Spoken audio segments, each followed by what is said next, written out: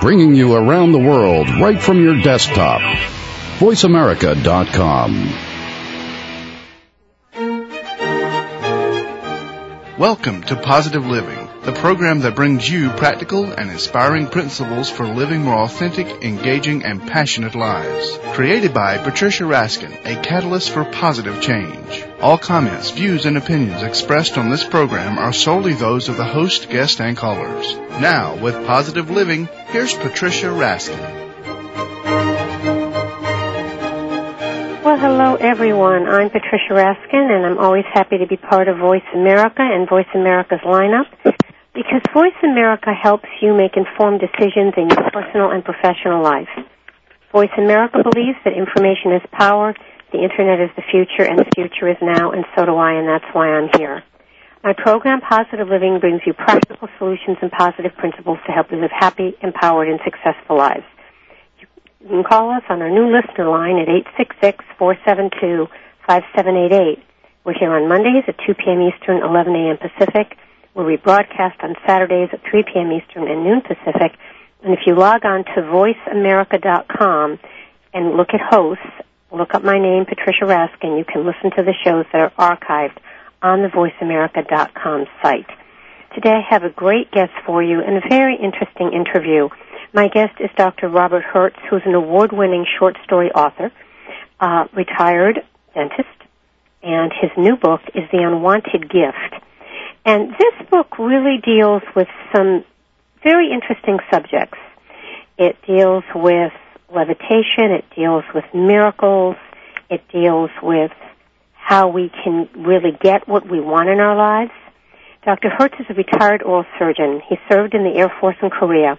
He's lectured for the National and California State Parks and has taught such widely varied subjects as architectural history, oral surgery, Native peoples history, as well as environmental issues. He's had numerous public space sculpture commissions and exhibited in galleries across the United States, and this is his novel, The Unwanted Gift. Welcome, Dr. Hertz. Yes. Good morning here. Good afternoon there. Right, absolutely. All right.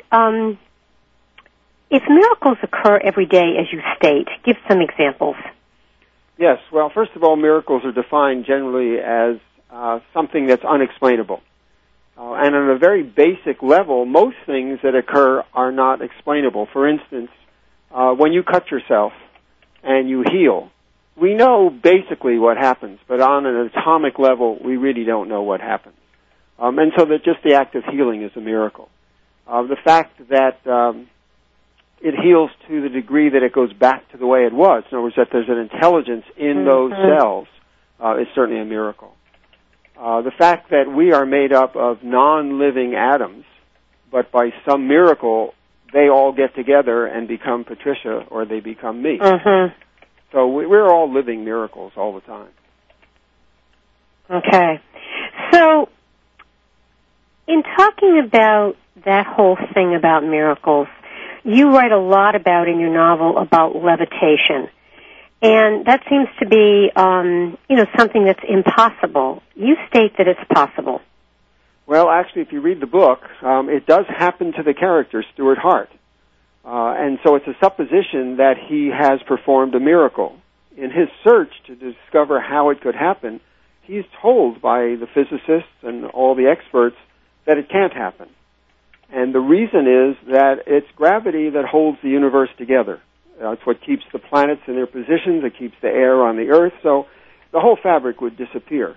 So the proposition in the book that is the dilemma is that he's told that it can't happen, but it does happen to him. Now, if you're asking me whether it's happened to me or whether I think it can happen, I would love for it to happen. And maybe someday, if it does, it would be a miracle. But to this point, actually, no one, no matter how many times they've claimed it, has actually levitated. Okay. And let me explain, by the way, if I can, sure, about levitation as opposed to flying. This book had its initiation by a dream in which I dreamt that I had died. And I was just floating in the dark. And my experience was that it was nothing. That's quite different than flying, which is a very common dream. Flying is overcoming gravity using either the force of an engine or flapping wings, but you're overcoming gravity. Levitation is neutralizing gravity. That's why it would be really, at this point, impossible. You just neutralize it, therefore there is no gravity, and therefore you just stay stabilized in space. Why does it seem to be universal as a dream to want to fly? I know that there have been times that I've had a dream and I see myself flying. Why do you think that happens? Okay, well, I think first of all, it is a common dream because it's our common desire, and when you think about it, we express the gravity of the situation, the weight that's pulling down on us, life that is very hard and heavy. So, of course, we would like to get rid of all of those things, and the way you do it is you get rid of the gravity of the situation and you become light and you float away.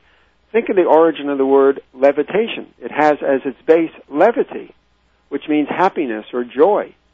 So there's a natural want, of course, to be joyful or happy, so we dream about flying or levitation. Now, the other difference is, with flying, you have control. Birds have control. Planes, certainly hope, have control. With levitation, you don't. You just like a balloon. You just float up. So flying is actually more satisfying than levitation, and that's why we generally dream of flying, because we're getting rid of the Earth's problems, we're getting rid of our heaviness, but we also have control. So it's a good dream to have, is what you're saying. Yes, exactly. But it may also mean that you're overburdened and that your life is so heavy that you're unconsciously trying to escape it. Now, you can escape it many different ways, and including suicide. Jumping off a building, which is a sick way to try to fly out of your problems. So that is primarily the basis of those dreams. Okay. And it's also an indication that you better look at yourself and see why is it that you want to escape. And from so there's a lot of messages there. That's exactly right. Now, flying in literature, you have Icarus and his father Daedalus and the classic Greeks that went all the way up to go to the sun. But if you fly too high, then in their case, the wax that held their wings together melted, and the son, who didn't listen to his father, fell and died. So there's a point of moderation, which is certainly you don't want to fly too high. Okay. So there's a lot of messages in this whole stream of flying. It's got it both positive and not so positive. That's exactly right. But the important thing is to look at it. Now, with Stuart Hart, remember, he did not fly, and because he didn't have control, normally if I were to say to someone, gee, what if you had the power to levitate, to float? Oh, they say, that's fantastic. And then the next question is, what would you do with it? That practically always causes people to stop. And they really start to consider, wow, what would I do with it? Would I just perform and make money, or what? But the kicker in this is that you don't have control over it. So Stuart Hart, the protagonist in the book, can float, but he doesn't know when he will have the ability to do it or when he will lose the ability to do it. That's an unwanted gift, because then you're always on the verge of dying. If you float up 200 feet and then lose the ability. So his goal is to learn to control it. There's a message there, too, controlling, which is very important, that you're not just at the whims of just the air that would float you around. Let's talk about control, because I think, in some ways it's very, very important. We have to learn how to control, but in other ways sometimes we control to the point that we push things away in our life. That's right. The tighter you constrict something, the less you actually have it, because it's not able to join you voluntarily. If you lose control, for instance, if you laugh uncontrollably in Mary Poppins, that's when they all levitated. They all rose. They didn't try to do it. They just laughed. In Mary Poppins, the kids tried to fly, but they couldn't. Why? They didn't have happy thoughts. As soon as they had happy thoughts, then it happened. So there's the message there. Let it happen. Don't clutch and don't try so hard. All right. We have a couple more minutes before break. You talk a lot about angels in the book. Talk about that. Well, Stuart Hart, again, the character in the book, says, if I'm able to do this, and it would be a miracle, then am I the only one that's ever done that? And then he sees pictures and paintings of angels. And the first thing he realizes that, at least to experience, he's never seen the angel wings actually functioning. They're not blurred. They're not flapping. They're floating with their wings still. The wings are sort of like a symbol to show you that they're in the air, but they're actually levitating. So then he says, well, if I do what the angels do, then maybe I'm an angel. And if so, angels' purpose is to be a messenger between God or the heavens and the earth. And what is the message? So he then says, maybe I've been chosen to do this, but I don't know what the message is. And then there's two sides to that. The Satan, the devil, is a fallen angel. So you can also do evil with this. So it's, again, his search for how to control it and what is he to do with it? What good can he do with this if he's able to control it? And that's how angels get involved in the story. Okay. All right. What prompted you to write this book? Well, it was that dream that I died. And my wife is quite insistent that dreams, and I think rightfully so, are significant, that you rarely remember them when you wake up, so that you have to force yourself with a pad and paper alongside the bed to write it down. And that's what I did. And that was what initiated the story. Now, it was rather interesting because it was in combination with the fact that I was writing short stories at the time. And, in fact, some of the short stories were autobiographic or memoirs because I have grandchildren and they wanted to know some of the family stories. So I started writing those, and then the two coalesced. And those true stories were woven within this fantasy. So, there's been a lot of controversy about memoirs now and how truthful are they. Well, I think I have to categorize my novel as an imaginative memoir because you don't know me, but people that do know me or our family would recognize various things that occur in the book. But they're woven with fantasy, which has created some problems, by the way. You were my wife. Well, we'll talk about that right after the break. Sure. My guest today is Dr. Robert Hertz, who's an award-winning short story author. And his new book is called The Unwanted Gift. It's a novel, but it talks about miracles, it talks about levitation, it talks about what our gifts are and what dreams can do for us. So you're listening to Positive Living, and if you would like to log on to the website, give us the website, please. Yes, it's R. Hertz Malibu. Well, the website is Robert S. Hertz. That's all capital R, capital S, capital H, but it's all one continuous, robertshertz.com. And that's capitals on the Robert and on S and on H. Okay. And the S is important because there are other Robert Hertzes. And by the way, on the website, whoever goes on it will see the cover of the book, and the figure that's on the cover of the book will actually levitate off of the book on the website. Oh, great. And the book is available at Amazon or Barnes & Noble or local bookstores. Okay. All right, when we come back, we'll talk more about this exciting novel by Dr. Robert Hertz. You're listening to Positive Living, and I'm Patricia Raskin. And again, you can certainly give us a call, and I'm going to grab my number in a minute. The number to call is 866-472-5788. Stay tuned, folks. We'll be right back.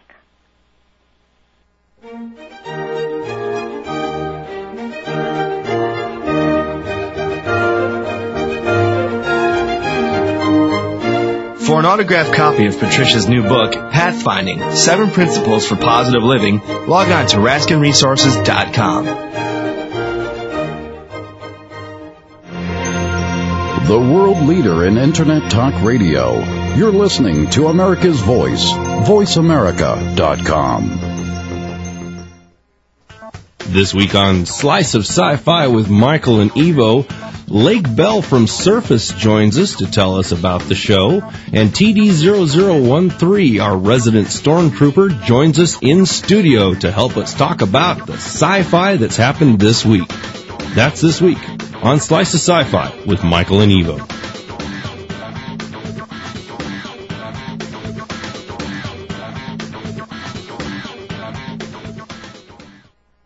Did you know the young adult generation, otherwise known as the Echo Boomers, born between the late 1970s and 1995, number 78 million in our population? They are responsible and drink less, smoke less, do fewer drugs, and commit less crime than previous generations. Advocating America's Young Adult with hosts Chloe White and Charlie Fairchild aggressively addresses the current and cutting-edge issues affecting the young adult. It is a world of inherent unfairness for this age group, and the situation continues to deteriorate. The time for meaningful change has arrived, and our Advocating America's Young Adult is here to make an impact. Tune into Advocating America's Young Adult with host Chloe White and Charlie Fairchild.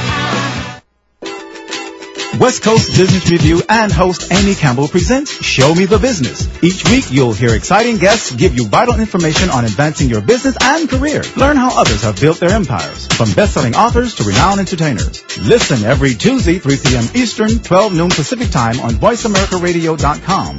Visit our website at www.westcoastbusinessreview.com. West Coast Business Review's Show Me the Business, connecting you to the business world. The powerhouse of Internet Talk Radio, VoiceAmerica.com.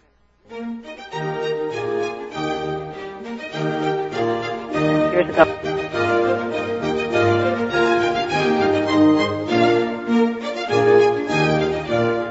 Hi, everyone. We are back listening to Positive Living, and I'm Patricia Raskin. And as I always say, I'm happy to be part of Positive Living, and particularly Voice America, because Voice America believes that the Internet is the future, and that the future is now, and so do I, and that's why I'm here.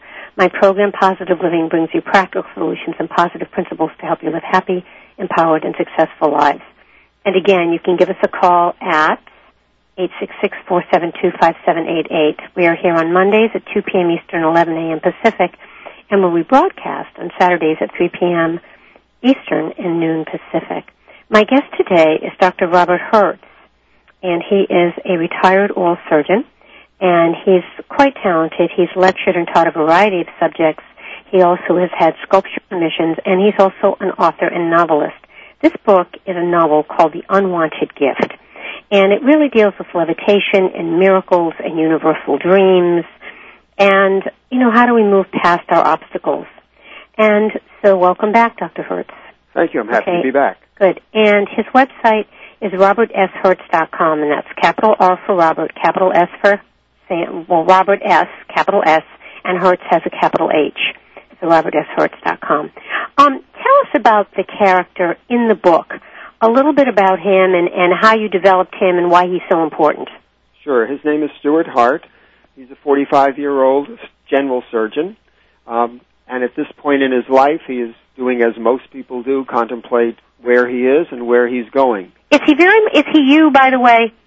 Well, a lot of him is me, and that's why, right. As I say, there is autobiographical material or memoir material in it. But as he searches his past to discover why he has this ability, a lot of the things never existed. They were fictitious. So there's a mixture of truth and fiction. But yes, there's a lot of Stuart Hart that is me. Okay. All right. Go ahead. You were telling me. So he's thinking about his life, and he decides that he should make some changes. And it's a very subtle change that he makes at first. He just decides to shave his face a different way than he normally did. Instead of starting always on the same side, he'll start on the opposite side. He would brush his teeth first and then shave. He'll do the reverse. So just very subtle changes. But subtlety is very significant because what happens soon after that is very subtly he feels a little bit lightheaded or dizzy. And as he's walking down the steps, he nearly trips. Luckily, he has his hand on the banister because as one foot is off the step, the next foot comes off. So both feet are off the steps. He doesn't think that he's actually levitated. He just thinks that he was a little lightheaded and denies, in fact, that it happened. And then it happens again a little more significantly, and he still denies that, as anyone would when an event would occur that you don't think is possible. Mm-hmm. But then one evening, he is actually lying on his couch with his book on his chest, falls asleep, as you do sometimes reading, and when he awakens, he's not on the couch, he's alongside the couch, totally floating. So then he realizes for the first time. Now, of course, again, what would you think? Well, he thought that he had died. So very fearfully, he raises his hand that's in front of his face to see whether he's still there. And he is. So he realizes he hasn't died, and he's actually totally floated. The other problem is who has seen it? No one. How do you go and convince anyone, even your wife or your family, that you've levitated? That's the first frustration. Eventually, his wife does witness it. And so now they are collaborating in their efforts to try to determine why and what he can do with this. This leads him on many adventures, by the way, because he eventually goes to the university. They try to demonstrate that he can do this, even videoing him in a room 24 hours a day. No one believes videos anyway because you can now manipulate them. The word leaks out. He's absconded or abducted actually by a commercial company that's working with moving individuals around without using force. And they set up a meeting with him, and he's abducted from the abductors by the government, who thinks this would really be an incredible event if he could do it. Meantime, the poor guy's life is now being destroyed. He's not at home. He can't believe the government would hold him captive, and he's not able to perform for them. So frustration is a big part of it. And, in fact, the irony of it is that they tell him if he is able to perform for them, he will be able to go home. And they, of course, will deny that he was ever even kept captive, but they will deny that he levitated because they will then have the secret and they don't want anyone else to know it. So he's caught in this tremendous web, just wanting to change his life a little bit, and it changes tremendously. So there is that hidden message, which is fairly trite. You know, don't wish for something because you may, in fact, get it. Absolutely. Let's talk. Tell me what you think are the real lessons here. If this were not a novel, and this were a book of helping people to live the kind of life they want, what would you say? The first thing I would say is to recognize that there are certain laws by which we all function, and to try to resist those laws is frustration. In other words, it's been said that, for instance, if you had a maze and you had rats going down to the maze and there was food at one end, after several trials and not getting the food, they would try a different way to get there. But human beings don't. They keep going down the same way. As frustrating like Who Moves My Cheese by Spencer Johnson? Yes. If you read that book. So it's the same here. If you can't levitate because it is going to be against the rules of nature, don't keep trying to do it. Look for some realistic way to solve your problems instead of just floating away from them. Or doing the same thing over and over. That's right. Okay, but what do you say to people who do it over and over because they're afraid of something new? They're afraid of changing. Well, what you do is you have to, remember Stewart was very subtle at first. You can always make a very minute change. All Stewart did was change the way he was shaving from one side of his face to the other. I can't believe that someone couldn't put on their right shoe instead of the left first or something like that. That's a very subtle change, but it's significant. You've actually broken a pattern. And what you're saying is that if you do that, then chances are you'll do other things. You'll break other patterns. Well, what you have is first of all, you prove to yourself you can change that pattern. By the way, when you write, as I have, and you asked how much of Stuart Hart is me, right? When you write, and especially when there's fiction, it all comes out of you. So one way or another, it is you. And for those people that read that, they will read what goes on as you. And this is my first experience as a novelist, to realize that there are a lot of repercussions that you have to be willing to put up with. For instance, I've had psychiatrists say, that apparently you have an unconscious desire to be above everyone else because you're floating. I said, first of all, I'm not Stuart Hart. But they said, yes, you are. So it's interesting. When you put yourself out there as a fictitious character or a real one, you run into that problem. But to answer your question, everyone can make change. I can't believe that there's not one person that can't make some minute change. And that then feeds and feeds and feeds, especially if you have a success experience with it. Right. Okay. So basically, although this is a novel, there are many, many lessons in it. And we have 2 more full segments in which we can explore the different lessons that you think that you're really talking about for people in this book. And even in your own life, I mean, the fact that you were an oral surgeon and then you have lectured on architectural history and you've done sculpture as well as writing. I mean, you're very varied. So you have kind of gotten out of the box and tried new things and made changes in your own life. Yes, very much so. And I've been fortunate to have the energy to do it. And support. Do you think that's real important? There's 2 ways. Support is certainly important, but sometimes resistance is too. Then you get the personality saying, I'm damn well going to show them. They don't think I can do it. So some people react to that, and some react to support. I've had both.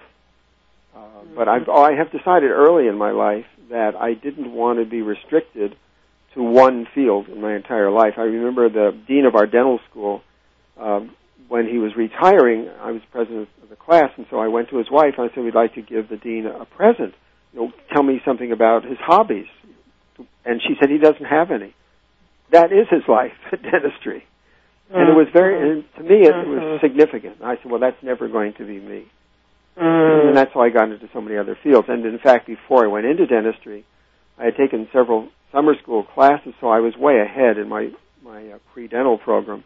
And so instead of even applying to dental school, I took an entire extra year just taking all spectrum of courses at UCLA.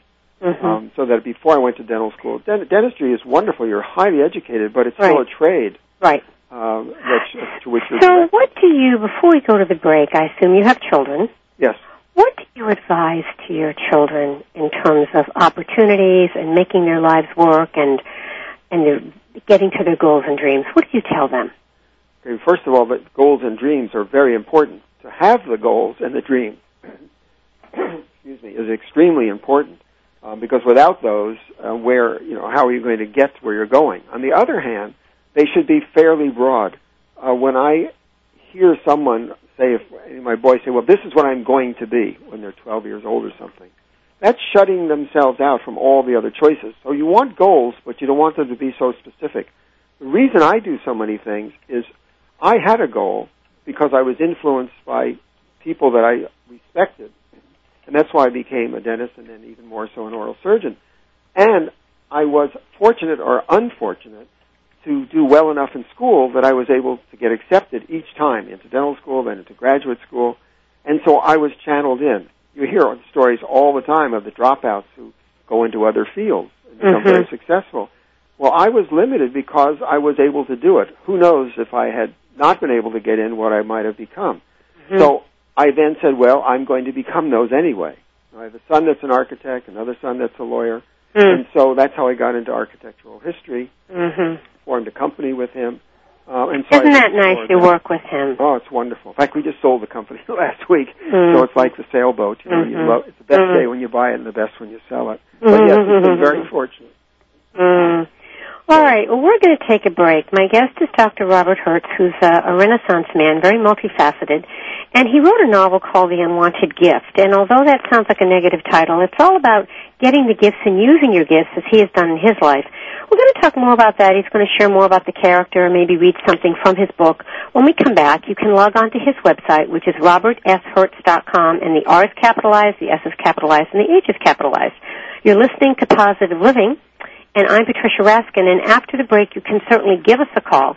And the number to call is 866-472-5788. Again, you're listening to Positive Living. I'm Patricia Raskin. Stay tuned, folks. We'll be right back.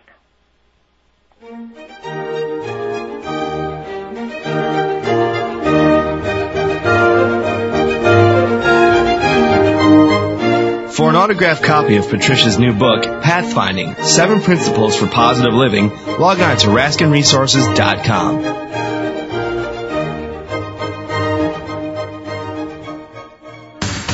From our home to your speakers, VoiceAmerica.com. Have you put down the morning paper in disgust because they weren't reporting what you wanted to read? Have you wondered why there aren't more women's voices in the news? Well, so have I, and we're about to change that. This is former Minnesota State Senator Ember Reichgott-Young. I hope you'll join me for a new radio show every Thursday all about women on the move. We'll look at what's missing in the news, the issues often ignored in mainstream media, like how does Social Security reform really affect women? Why is the Department of Labor proposing to stop collecting workforce data on women? What role will women play in Iraq's new government? We'll create that debate right here. The Ember Reichgott-Young Show will have prominent women you know and inspiring women you don't know. We'll share stories of women's leadership, courage, and vision. We just need you to be part of the conversation, so join us for the Ember Reichgott-Young Show every Thursday at 1 p.m. Central Time. It's all about you, Women on the Move, on VoiceAmerica.com. Hello, this is Rory Garay, President of Greyhound Pets of America and host of Greyhounds Made Great Pets on Voice America. Join me every Friday at 11 a.m. Pacific and 2 p.m. Eastern for an insightful and enjoyable talk about one of man's best friends, the Greyhound. Learn about the history of the Greyhound, discuss proper obedience and training techniques, and find out more about the Greyhound racing industry and what they are doing to help the adoption effort of the former race dogs. If you own a Greyhound or just love dogs like I do, join me for Greyhounds Make Great Pets every Friday at 11 a.m. Pacific, right here on America's Voice, VoiceAmerica.com.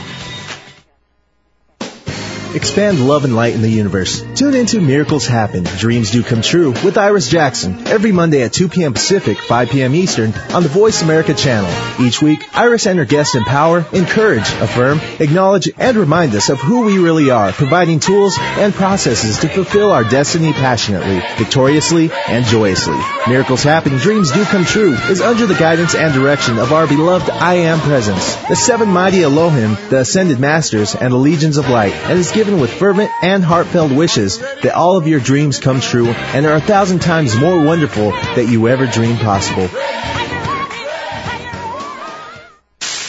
The powerhouse of Internet Talk Radio, VoiceAmerica.com.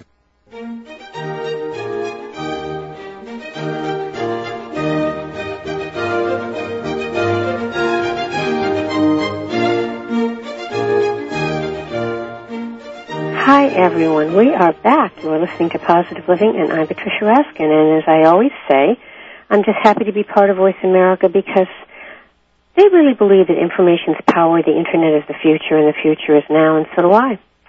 And that's why I'm here. My program, Positive Living, brings you practical solutions and positive principles to help you live happy, empowered, and successful lives. You can call us at 866-472-5788. We're here on Mondays at 2 p.m. Eastern, 11 a.m. Pacific, and we broadcast on Saturdays at 3 p.m. Eastern and noon Pacific. My guest today is Dr. Robert Hertz, who's a Renaissance man. He's a retired oral surgeon. He's been a sculptor. He's been a lecturer on history. He has written this wonderful novel called The Unwanted Gift. And that's what we're talking about today. We're talking about how do you reach your goals and dreams and believe in miracles. Welcome back, Dr. Hertz. Just happy to be back. Yeah. Why don't you read an excerpt from your book? And what I asked you during the break to do is I want you to pick something that you think, it's something that happens to the character in the book that is inspirational or is a lesson for us to reach our goals and dreams. Okay. So go ahead. Not too long, but something that will capture us, and then you can explain it. Right. Let me just give a little background. Stuart Hart has suddenly discovered that he can levitate, and he begins to think about why he was chosen to have that ability. Was there something in his childhood that was sort of gave him that set to have that happen? And so he thinks back at a time when he was only 6 years old and he was watching a puppet show, and this would be a set for why he maybe would be a candidate for levitation. Looking up at the puppet stage, 6-year-old Stuart thrilled as the world created within those pale blue walls and deep red curtains opened before him. His eyes opened wide as a Pinocchio puppet danced and sang, weightless, as his nearly invisible strings guided his performance. The puppet floated across the stage, barely contacting the floor. His little shoes tapped and his body flew up and away to other parts of the tiny world. Pinocchio could spin and spiral, glide and jump with the grace of a feather in the wind. Stuart and the other children clapped their hands. Stuart jumped up each time Pinocchio did, but he was deeply disappointed by the leaden weight of his own body. He loved Pinocchio. Hi, diddly-dee, a puppet's life for me. no, it's not a puppet's life for me. Remember, Pinocchio wanted to be an actor, but Stuart wanted to be a puppet. Well, he knew the correct words, but he kept singing a puppet's life for me. The song and the wish became like boiling water as it cooled, the active bubbles of desire, frequent and strong, when young, gradually slowed. Finally, a few last bubbles broke the surface, and then no more. Only thin steam rising to the air as Stuart's ardor cooled and the steam was carried away by growing up. So the message is that as a young boy, he had this desire, and as he grew up, it evaporated. And we should not let our early desires ever evaporate. They're very significant, and they should be fostered. And that was the message that Stuart realized when he relived this incident in his life. Mm-hmm. So what other message would you say is there for folks reading that? Reading that particular excerpt? Yes. Well, as we had mentioned before, and as the little boy realized, that life can be heavy sometimes. Mm-hmm. And in order to escape, you get rid of the gravity of the situation. And so that's why he watched these little figures floating and swirling around. And, of course, the message was wishful thinking, that he wished that he could do that. I don't think there's one child that doesn't think on the way to school, gee, if only I didn't have to go to school, just as the Pinocchio story talks about. So escape, I think, is a big part of it. But sometimes you can't escape, and sometimes it's a good idea to make what you might consider a confinement one that's wonderful in itself, so that you don't have this desire always to escape from it. Mm-hmm. Okay. Do you have another short story that you could read us that you think would also fit? Yes. Let me read the a little excerpt from when Stuart first totally experienced levitation. Stuart Hart awoke to find that he was floating alongside his couch. His eyes were wide open. Their view, the ceiling. The bright bulb caused his pupils to constrict. Everything was delicately sharp. He was lying on his back, torso, legs, arms, and head, all in one plane, as if someone or something had pulled the couch out from under him, but the couch had not moved. It was still in its place against the wall. Stuart Hart had moved. He was suspended in space. During his sleep, the sentinel of consciousness had failed to detect some force that changed him. Something had insinuated itself into his body. The sensation of self or solidity was gone. Did he still exist? Had he died in his sleep? Was he now in transition from body to spirit? Deliberately he moved one hand towards his face, fearfully expecting not to see that hand, nor to feel his face when he touched it. He was still there, a body with physical properties. Mm-hmm. Spirit is mentioned here. I think in practically all religions, and anyone thinking about, is there something more than just our corporal being, our body, the spirit certainly leaves. And you have people that describe near-death experiences where they've been out of body and have looked back as if they were spirits. This is another message here. We are not just this being that we are, or that we see and that we clothe and that we feed. There's inherently something different, and this is what Stuart, who had not ever really thought about that much in the past, realized that there must be something more, because something is happening to him, his physical body, that is defying the rules of nature. Mm-hmm. So it really does make you look beyond and believe in not so much supernatural, but in the miracles. I mean, that there's something much greater beyond us. That's right. And remember, his life was directed, as most surgeons would be, pretty much goal-oriented, otherwise you didn't get to that particular point, and usually at the sacrifice of the other world, which fortunately exists around us. And it's that world that's extremely important to incorporate in the physical world that we have. Mm-hmm. Mm. All right, we have about 3 minutes left. Do you want to share one more short story? Or maybe a phrase that really speaks to empowerment? Should I tell you anything about the end of the book? Or? Well, we'll do that in the last segment, but right now let's look at maybe one more inspirational passage that that kind of hits you that you might want to share, and then we have a whole other segment, and you can tell us about the end. Okay, the book opens with Stuart Hart considered his mirror as the enemy. It reflected reality and forced him to accept that his inner image did not always match his outer reality. If he fooled the mirror into reflecting a better image by holding in his stomach or raising his chin or flexing his muscles or holding his eyes open wider or brushing his hair, he knew that when away from that idealized view, he would soon relax and his imperfections would return. And I think this, again, is being forced into wishful thinking and rather than accepting reality.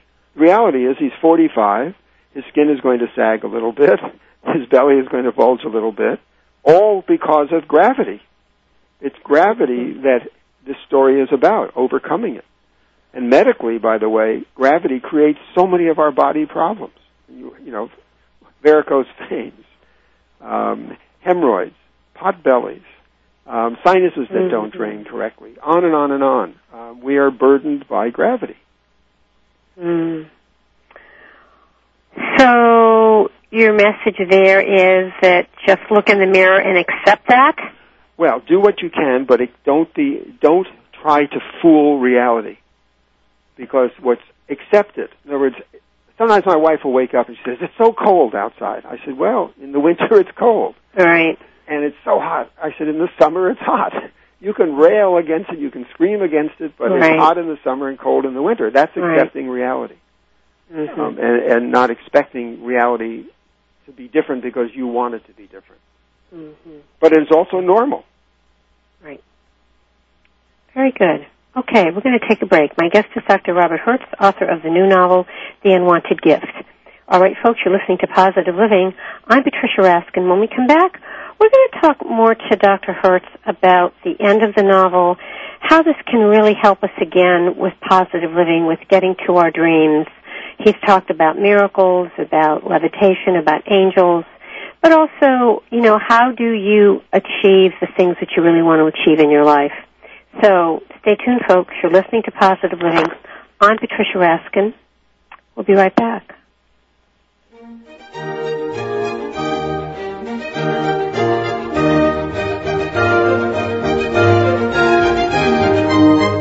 For an autographed copy of Patricia's new book, Pathfinding, 7 Principles for Positive Living, log on to RaskinResources.com. Conversation at a click of a mouse. VoiceAmerica.com. In the great scheme of things, a minute isn't all that much, unless you happen to have a stroke. All of a sudden, those minutes count. Minutes that could mean losing your ability to talk, move, or walk. Which is why, if you can get help in time, your stroke can be treated. The warning signs of a stroke include sudden numbness or weakness of the face. If you experience this, call 911 immediately. Visit strokeassociation.org or call 1-888-4-STROKE today. A public service announcement from the American Stroke Association and the Ad Council. If you hear a dog barking or an angel singing, then you know that you're listening to Waking Up in America. Heard every Wednesday at 12 p.m. Pacific Time, Valerie Kirkgard and all of her friends will bring you powerful and humorous discussions that raise thoughts and give you insight on how to live your life to its fullest potential. Adventure is always a must on Waking Up in America with Valerie Kirkgard, every Wednesday at 12 p.m. Pacific Time. Invoke thought, feeling, and inspiration into your life right here on VoiceAmerica.com. Go beyond success and discover a deeper meaning to life. Join host Jeffrey Gitterman and his guests, the premier thought leaders in business, politics, science, spirituality, and culture, who have reached the pinnacle of financial and professional attainment in their fields, only to discover a profound lack of fulfillment with what our culture defines as success. So won't you tune in every Wednesday at 11 a.m. Pacific Time to Jeffrey Gitterman and Beyond Success, redefining the meaning of prosperity, right here on America's Voice, VoiceAmerica.com. Bringing you around the world right from your desktop. VoiceAmerica.com.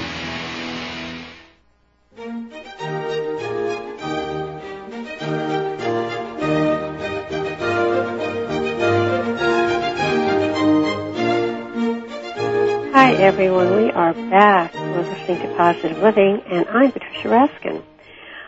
My guest today is Dr. Robert Hertz, author of The Unwanted Gift. This is a new novel. He is a retired oral surgeon. He served in the Air Force in Korea.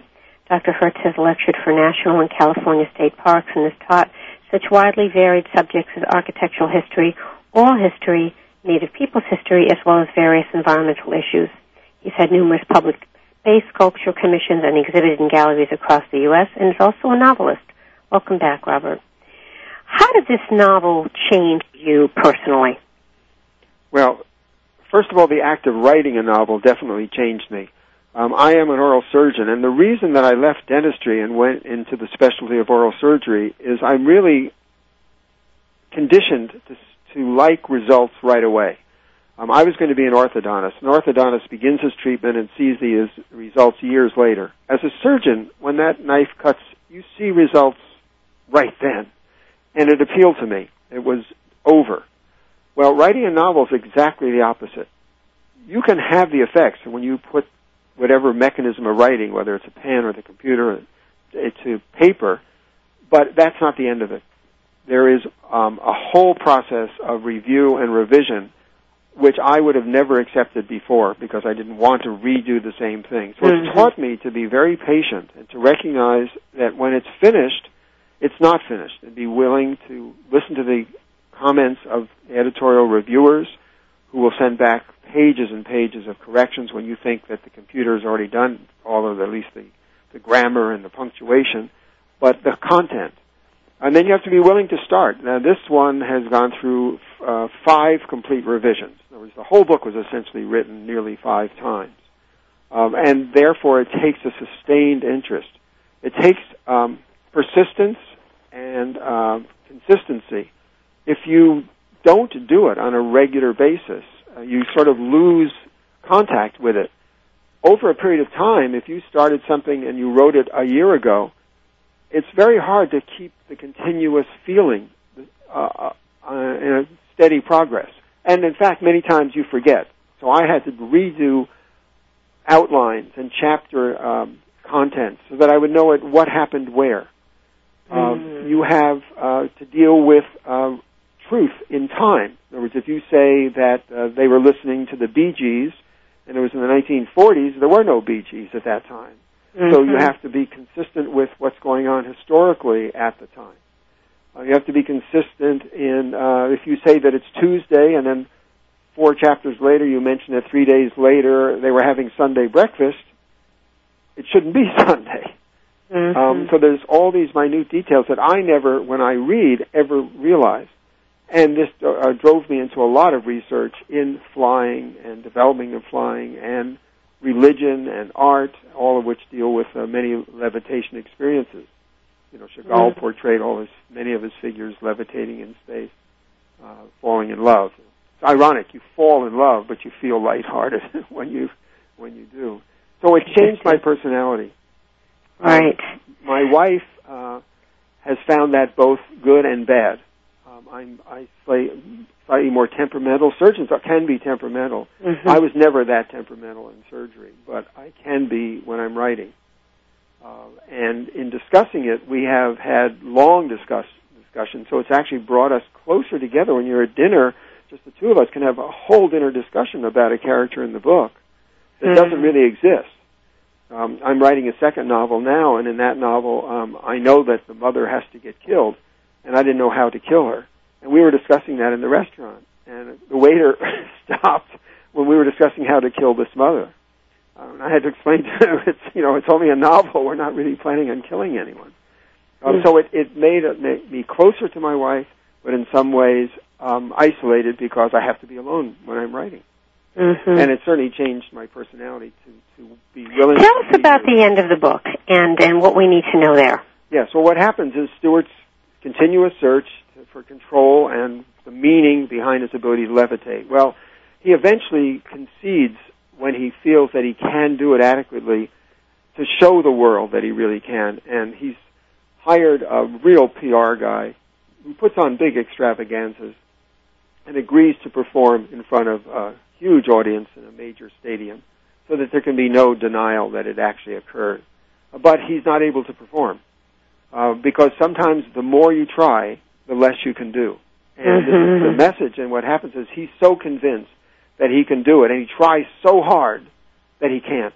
And he just lies there on this stage like a lead weight. Now, early in his life, he had seen a freak show in which a man was lifting a 250-pound cast iron anvil, what they used to hammer the horseshoes on, horribly with nipple rings and chains from his chest.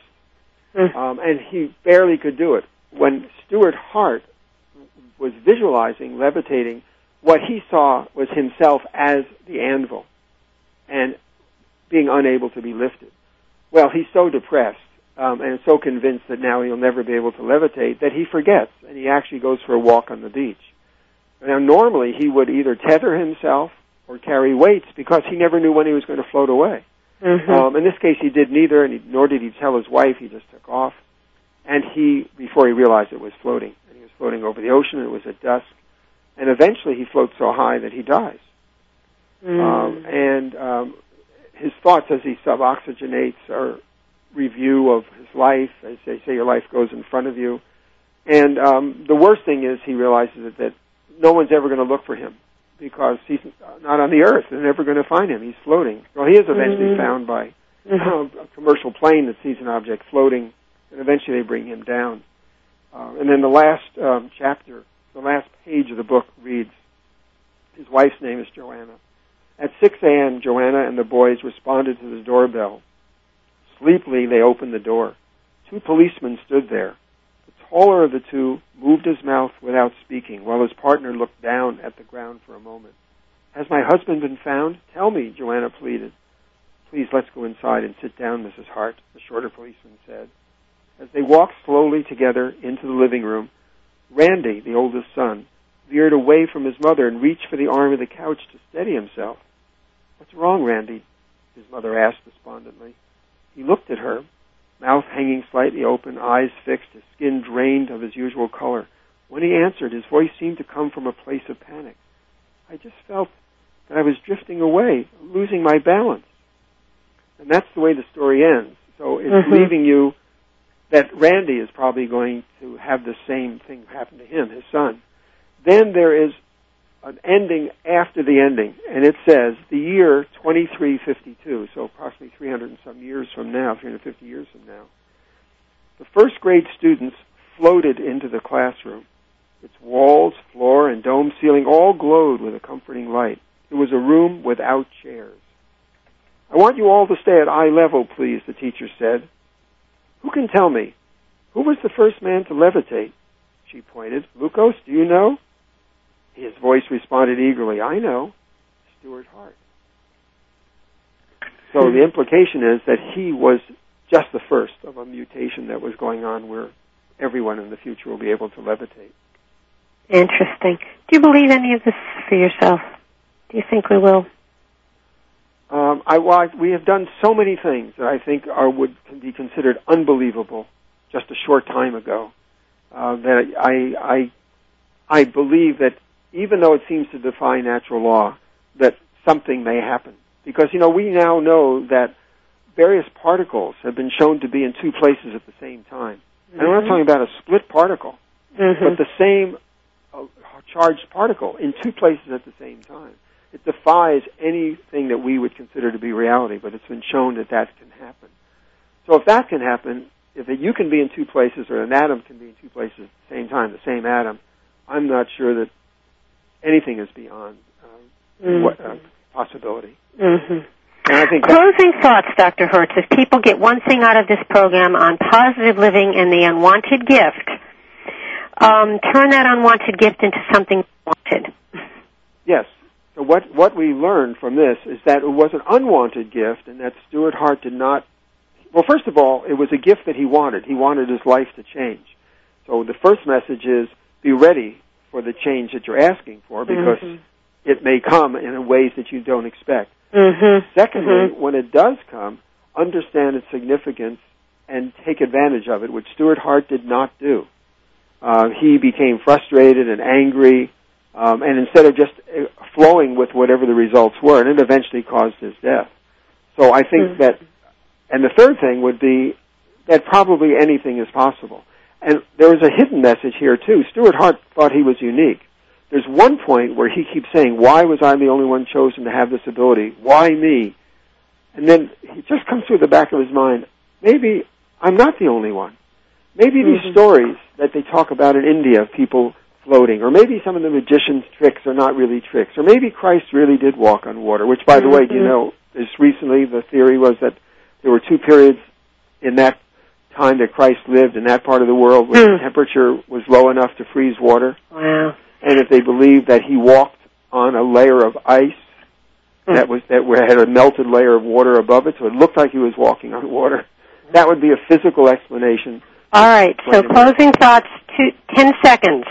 Closing thoughts is accept what is reality. If you wish for a change, accept the change.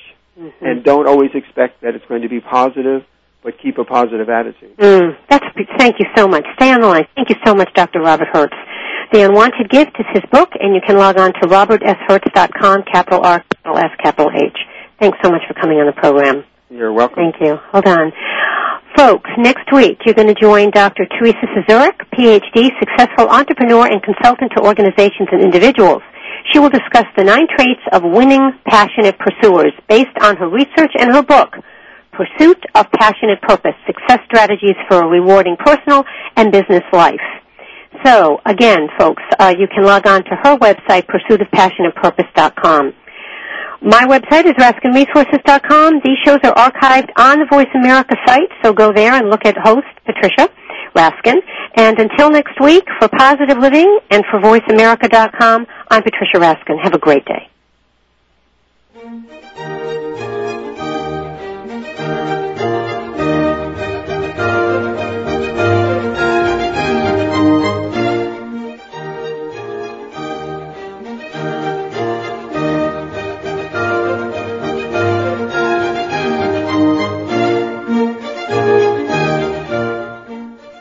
Listening to Positive Living with Patricia Raskin, a catalyst for positive change. For an autographed copy of Patricia's book, Pathfindings, 7 Principles for Positive Living, log on to RaskinResources.com. And tune in next Monday at 2 p.m. Eastern, 11 a.m. Pacific for Positive Living, right here on VoiceAmerica.com.